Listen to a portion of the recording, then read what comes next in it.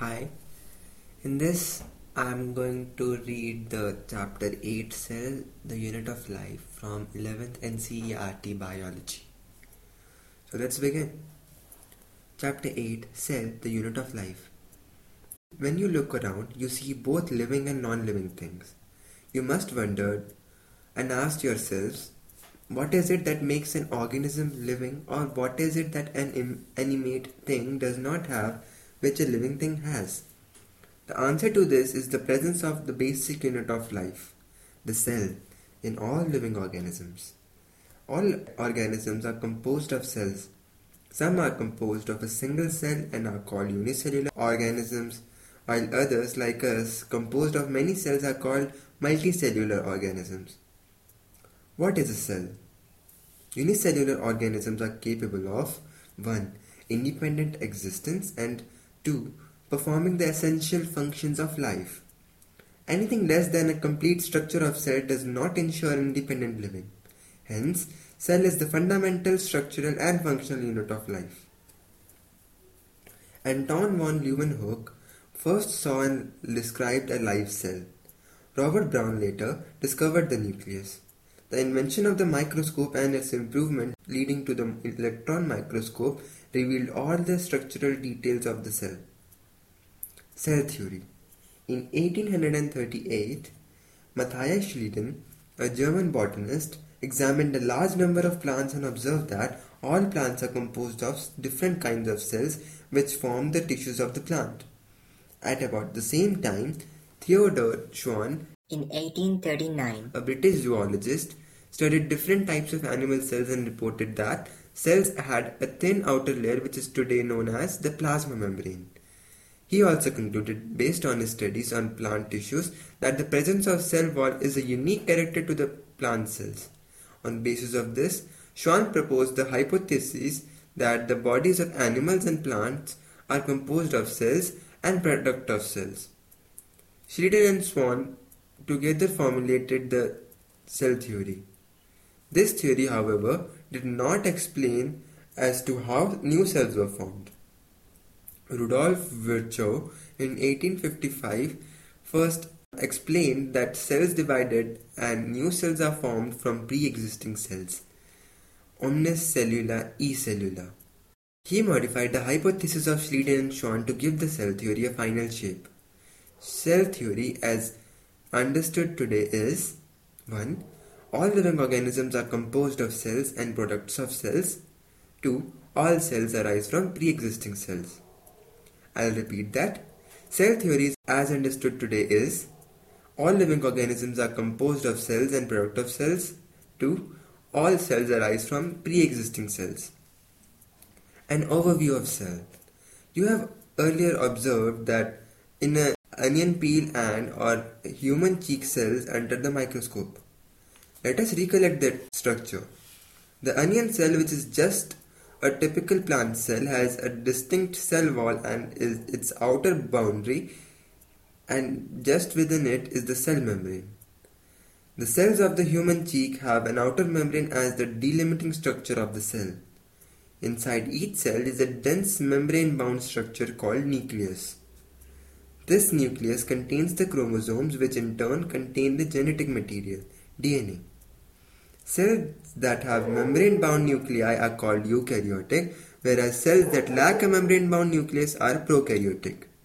In both prokaryotic and eukaryotic cells, a semi-fluid matrix called cytoplasm occupies the volume of the cell. The cytoplasm is the main arena of cellular activities in both the cell, plant and animal. Various chemical reactions occur in it to keep the cell in its living state. Besides the nucleus, the eukaryotic cells have other membrane-bound distinct structures called organelles like the endoplasmic reticulum ER, the Golgi complex, lysosomes, mitochondria, microbodies and vacuoles. The prokaryotic cells lack such membrane-bound organelles. Ribosomes are non-membrane-bound organelles found in all cells, both eukaryotic as well as prokaryotic. Within the cell, ribosomes are found not only in the cytoplasm but also within the two organelles, chloroplasts in plants and mitochondria and on rough ER. Animal cells contain another non-membrane bound organelle called centrosome which helps in cell division. Cells differ greatly in size, shape and activities. For example, mycoplasma, the smallest cells are only 0.3 micrometers in length, while bacteria could be 3 to 5 micrometers. The largest isolated single cell is the egg of an ostrich. Among multicellular organisms, human red blood cells are about 7 micrometers in diameter. Nerve cells are some of the longest cells. Cells also vary greatly in their shape. They may be disc-like, polygonal, columnar, cuboid, thread-like, or even irregular. The shape of the cell may vary which function they perform. Prokaryotic cells.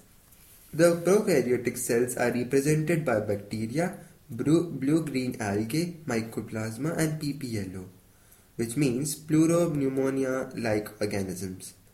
They are generally smaller and multiply more rapidly than the eukaryotic cells. They may vary greatly in shape and size. The four basic shapes of bacteria are bacillus, meaning rod-like, coccus, meaning spherical, vibrio, meaning comma-shaped, and spirillum, meaning spiral. The organization of the prokaryotic cell is fundamentally similar even though prokaryotics exhibit a wide variety of shapes and functions. All prokaryotes have a cell wall surrounding the cell membrane except in mycoplasma. The fluid matrix filling the cell is the cytoplasm. There is no well-defined nucleus. The genetic material is basically naked, not enveloped by a nuclear membrane. In addition to the genomic DNA, the single chromosome or the circular DNA, many bacteria have small circular DNA outside the genomic DNA. These smaller DNA are called plasmids. The plasmid DNA confers certain unique phenotypic characters to such bacteria. One such character is resistance to antibiotics. In higher classes, you will learn that this plasmid DNA is used to monitor bacterial transformation with foreign DNA. Nuclear membranes is found in eukaryotes. No organelles like the ones in eukaryotes are found in the prokaryotic cells except ribosomes. Prokaryotes have something unique in the form of inclusions. A specialized differentiated form of cell membrane called mesosome is the characteristics of prokaryotes. They are essentially enfoldings of the cell membrane. Cell envelope and its modifications. Most prokaryotic cells, particularly the bacterial cells, have chemically complex cell envelope. The cell envelope consists of a tightly bound three-layered structure, that is, the outermost glycocalyx followed by the cell wall and then the plasma membrane. Although each layer of the envelope performs distinct functions, they act together as a single protective unit. Bacteria can be classified into two groups on the basis of the differences in the cell envelopes and the manner in which they respond to the staining procedure developed by Gram. Those that take up the Gram stain are Gram-positive and the others that do not are called Gram-negative bacteria. Glycocalyx differs in the composition and thickness among different bacteria. It could be a loose sheath called slime layer in some, while in others it may be thick and tough, called the capsule.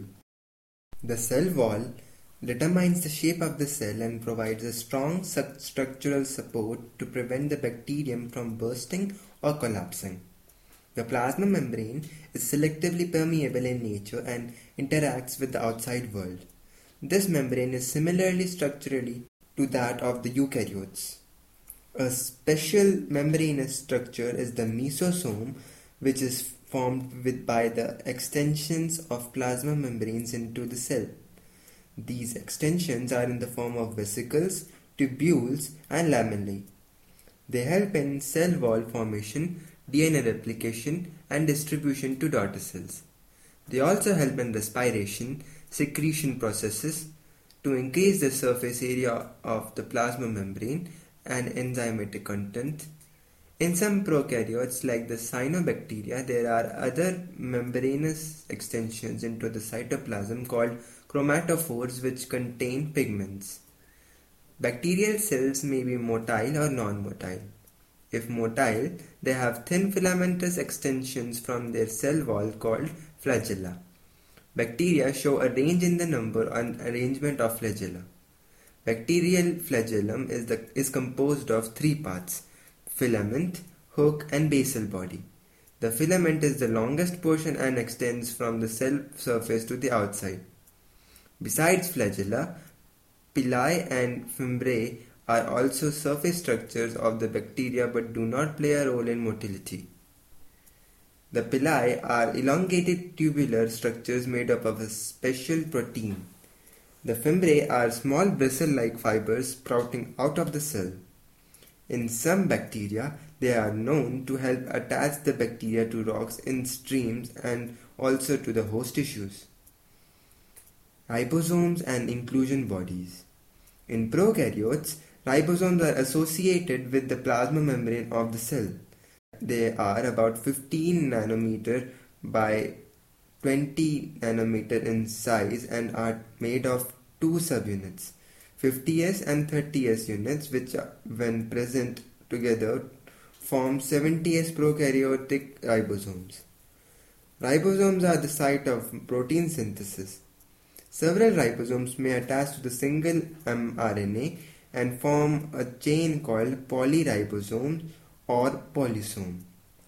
The ribosomes of a polysome translate the mRNA into proteins. Inclusion bodies. Reserve material in prokaryotic cells are stored in the cytoplasm in the form of inclusion bodies. These are not bound by any membrane system and lie free in the cytoplasm. Example: phosphate granules, cyanophycean granules, and glycogen granules. Gas vacuoles are found in blue-green and purple and green photosynthetic bacteria.